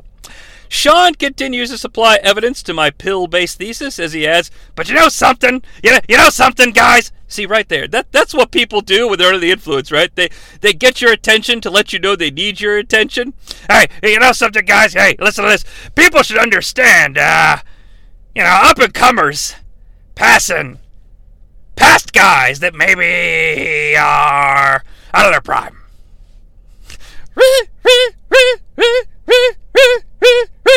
Here comes the master and the ruler of the world. You want to talk about someone whose time it may be now. Here he comes! Yas! Sid does make his entrance, and he offers tiny fist power bombs to the West Palm Beach faithful as he enters. And it might be, yes, that Sid rules. The Heartbreak Kid offers a counter-argument. You know, Sid's the World Wrestling Federation's most expensive piece of luggage. What? Adds the King. He's the WWF's most expensive piece of luggage because we've got guys like me and other WWF superstars carrying him here and carrying him there. Without us, Sid is a zero, my hero. Pause. Many things to make note of here. Number one, someone needs to tell Heartbreak that when the King said, "What?" he wasn't so much asking for clarification. It was an expression of shock. Number two, the comments about having to carry Sid are completely edited out of the closed captioning. Stroking the chin there. Is some sort of conspiracy here. Number three, poor Shawn. He couldn't even get the Vanilla Ice / Hercules quote right. Zero, my hero? No. That's not what it is. If you're Hercules, it's zero to hero if you're singing the song. And of course, Vanilla Ice is famous. Yo, cat, drop that zero and get with the hero. Sid salutes the Fuhrer and ignites his letter-based pyrotechnics. He did. I'm just repeating it.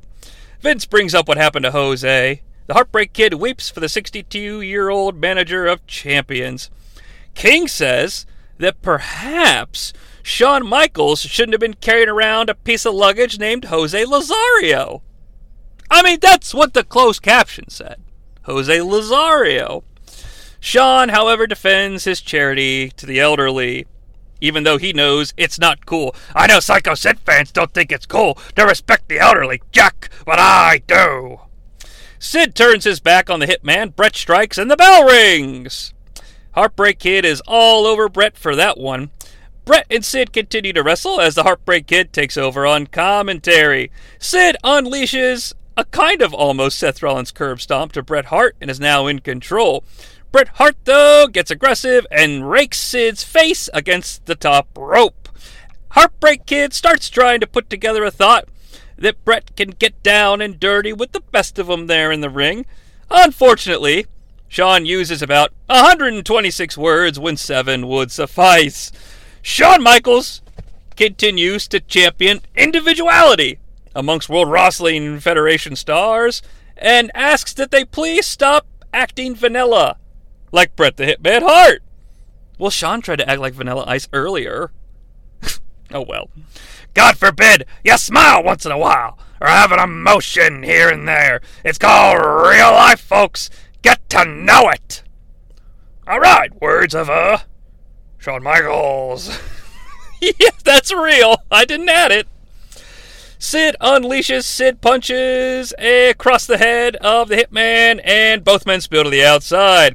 Bret Hart flees from Sid like a bitch, but Sid will not allow escape.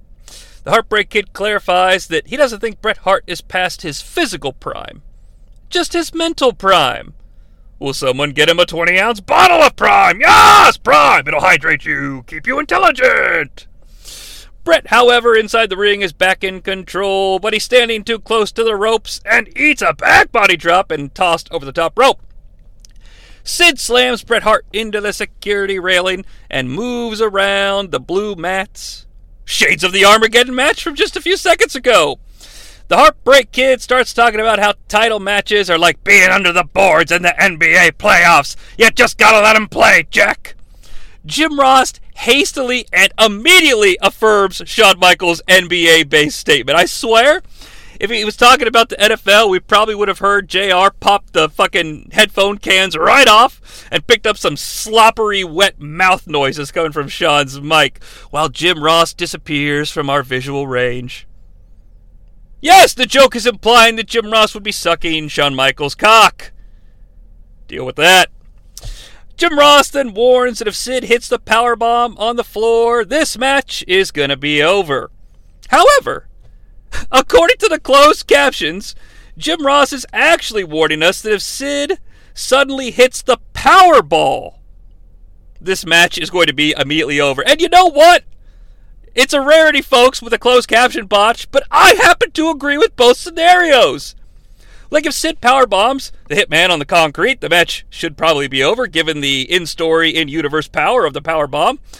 But if I like to imagine that if Sid suddenly received word from the back, like if Joe Briscoe ran out and was like, "Hey Sid, you just won the Powerball," I believe that Sid would just sprint to the back and leave, never to be seen in professional wrestling again, and therefore the match would indeed end. Can you imagine what Sid would buy with Powerball money? Bret counters the Powerball, though, and rams Sid into the post. The Heartbreak Kid takes about 45 seconds of TV time to explain why sometimes little guys fight big guys in the World Wrestling Federation. He takes so long to make his point that afterwards Vince resets with, "All right, Bret Hart and Sid, here we are now." We get a split screen, ladies and gentlemen. Wrestling on one side and the Heartbreak Kid on the other, just letting us know what's important here. Bret works over the limbs of Sid and is clearly in control. He appears to be excellently executing the Sidster, albeit in a very boring way. Now, on commentary, we're arguing about the Sharpshooter. The Heartbreak Kid thinks Sid is too stupid to give up in the Sharpshooter. Jim Ross thinks that Sid will give up. Shawn reminds us, "Well, I didn't give up, Jack." Shawn Michaels then later in the match says, "In your head?" I thought he was going to say, "In your house?" I'm disappointed. Hey, here's some more heel chicanery as Bret Hart removes the top turnbuckle pad. Shawn Michaels indicates that this means that Bret is desperate. Sid puts on the brakes, though, and doesn't get rammed face first into the steel, but Bret assaults the kidneys, shades of the gladiator of the modern age, Farouk, and then a nice side suplex by the Hitman. Bret covers, 1, 2, and no. Sean starts throwing shade at Brett because he never hooks the leg. Hey, he didn't hook the leg. He never does. We get a Sid chant for the West Palm Beach faithful as Brett delivers a snap suplex and a Sid stir. Brett then hits his patented middle rope elbow drop. 1, 2, no. Sean again points out that Brett did not hook the leg. Sid tosses Brett off the top rope. That's gonna leave a mark. Sean, that's not funny there. And you know what, folks? I don't know if that's gonna leave a mark is funny anywhere. So can we stop? Open hand Sid punch is delivered by Sid. Sid hits a big boot and a leg drop. Oh, sorry, fans. That's the wrong show. There is no leg drop. Sean blames Bret Hart for wearing himself down at this point in the match, and that's why Sid's getting one over on him. Sid hits a big power slam. 1, 2, no. Heartbreak Kid lets us know that even though the pinfall attempt wasn't successful, Sid did indeed hook the leg. Hilariously, now in the match, moments later, Sid does indeed go for a leg drop. He misses. JR throws shade. I never did like that maneuver. Bret now goes for the sharpshooter, but no! He's tossed outside by the leg strength of Psycho Sid. Sid goes to where Bret is, because Bret's outside and Sid's still in the ring. Sid leans over the ropes and grabs Bret by the hair. Earl Hebner gets in the way and starts pushing Sid away. What does he think this is? The Intercontinental Championship match? Getting involved again?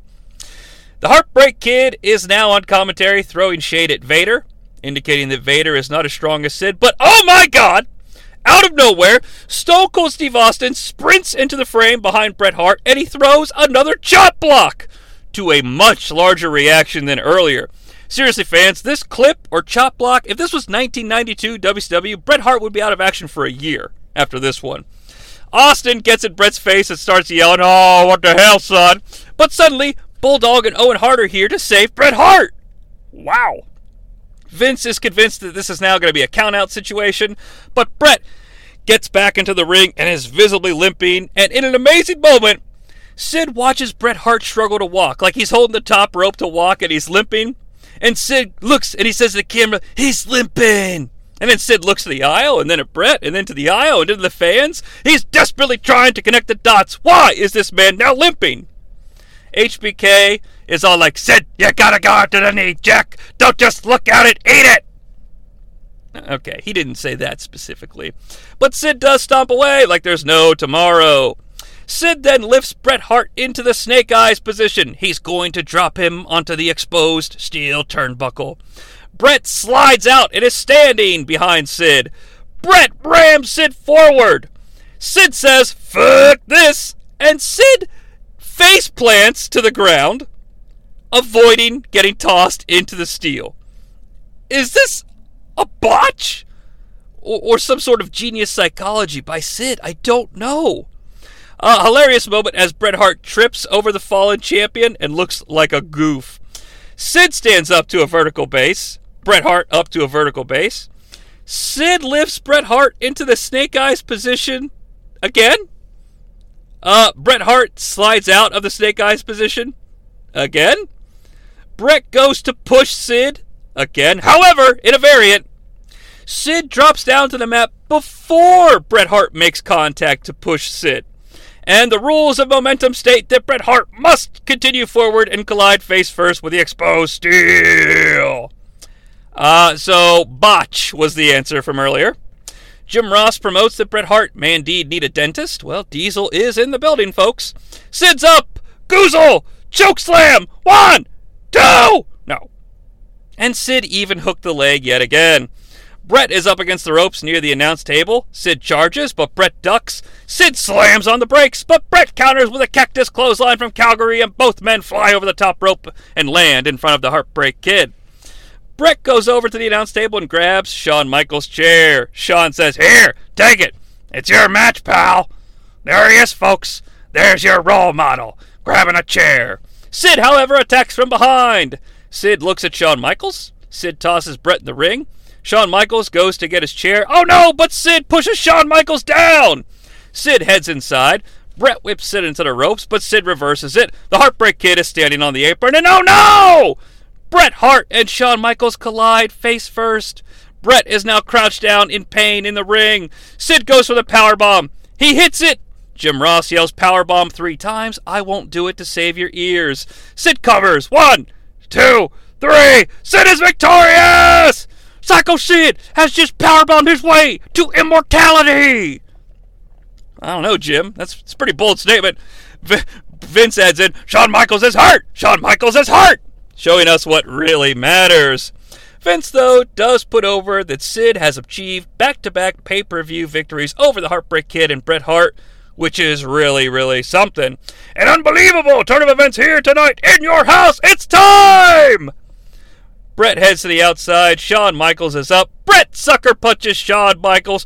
Come on, Bret, no! Don't do that! Don't do that! Bret shows his Canadian-based power by pulling Shawn Michaels' shirt over his head before punching him, which of course allows him to get the upper hand. Sid continues to celebrate and smiles at the chaos he's left in his wake. Vince yells, "So long, everyone!" Oh, wait, no. First, let's go to a replay. Okay. We see a replay of what happened, and that's nice. Jim Ross confirms it will be Sid versus Shawn Michaels at the Royal Rumble. Shawn's back up to his feet, and he grabs a headset and starts yelling into it, but the audio is not on this headset. They finally get the audio turned on when Shawn makes his final words, and all we hear is Shawn yell, "Kick your teeth down your throat!" Shawn Michaels then walks away and gets in a lady's face at ringside. Now, this woman is trying to rub a Shawn Michaels. This woman's male companion is not pleased that his female companion wants to rub a Shawn Michaels. He starts yelling in Shawn's face. It's crazy. I feel like Shawn is about to pop off on this nerdy-looking guy at any moment. Vince yells, "We have seen it all, ladies and gentlemen!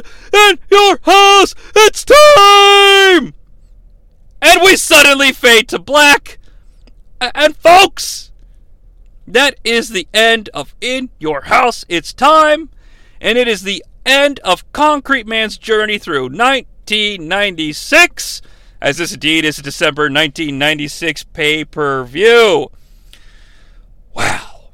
Well, of course, we started back in May of 95 with the inaugural In Your House. We've now gone through 1996, and folks, I'm starting to get a little scared here, because 1997 is the year when Vince McMahon will only sparsely and occasionally appear on In Your House pay-per-views to commentate. I don't think he does Final Four. I don't think he does Cold Day in Hell. I know he does Revenge of the Taker. I don't know, fans. We're going to have to keep an eye on what we're going to do for the continuing adventures of Concrete Man in 1997. Maybe we'll have to have a couple of specials. I don't know. This isn't the end. I want to make that very clear. Concrete Man will continue on the Multiverse of Fabulousness podcast feed, but the form might feel a little different in the future. I don't know. We're running out of In Your Houses. But I cannot leave the Concrete Man behind. He is my favorite. And speaking of favorites, here on the Multiverse of Fabulousness podcast feed, check out everything we do, and I guarantee one of these multiversal themed shows is going to be your favorite. Whether we're looking at In Your House pay-per-views, just random wrestling matches, bad movies, or anything in between. Make sure you subscribe to the Multiverse of Fabulousness so you get notified when new shows drop. And thanks for listening to the latest edition of Concrete Man. I'm Jonnie Sea. And a winner is you.